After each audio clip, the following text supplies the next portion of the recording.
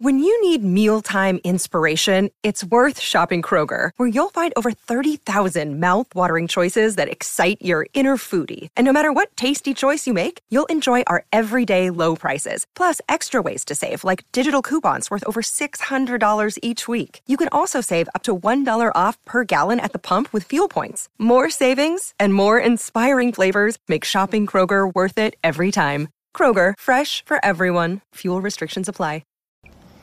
Well, howdy there, Internet people. It's Bo again. So today, we're going to talk about performances and the pledge and politicians and patriotism. I've told this story on this channel before, but it has been a while and it bears repeating. It's very fitting today. In the early 2000s, I witnessed a conversation, and it has stuck with me. The underlying themes, really important. Conversation was between a civilian and a colonel.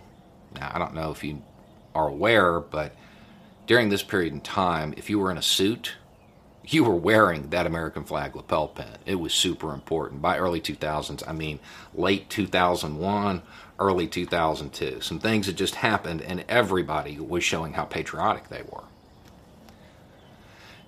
The civilian wasn't wearing one. And the colonel asked him why. Not in an accusatory tone, because he knew him. But he asked him why.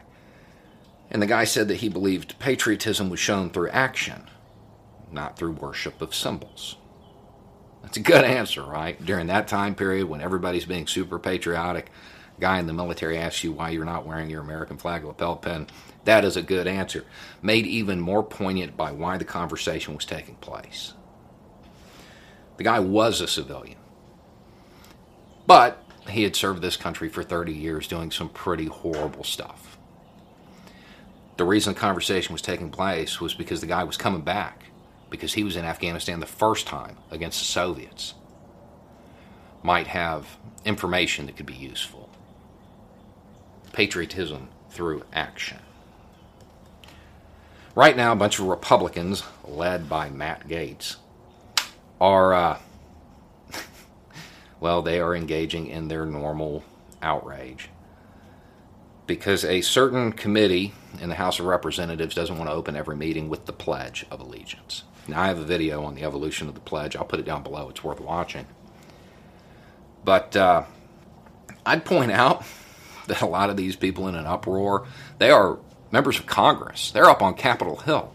They can show us every single day through action that they are patriots, that they care about this country. They care about the people of this country. They care about this country standing in the international community. They can do that through action every single day. But they want to engage in some performative ritual.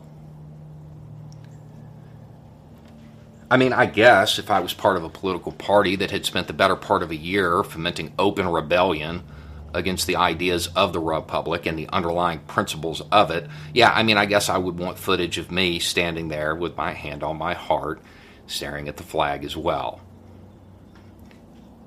But you don't need it. All you have to do is put the country and the people of this country above your own political interests. That's it.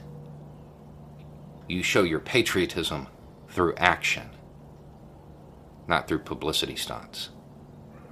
I would also point out that if you are up on Capitol Hill, you are by definition a politician.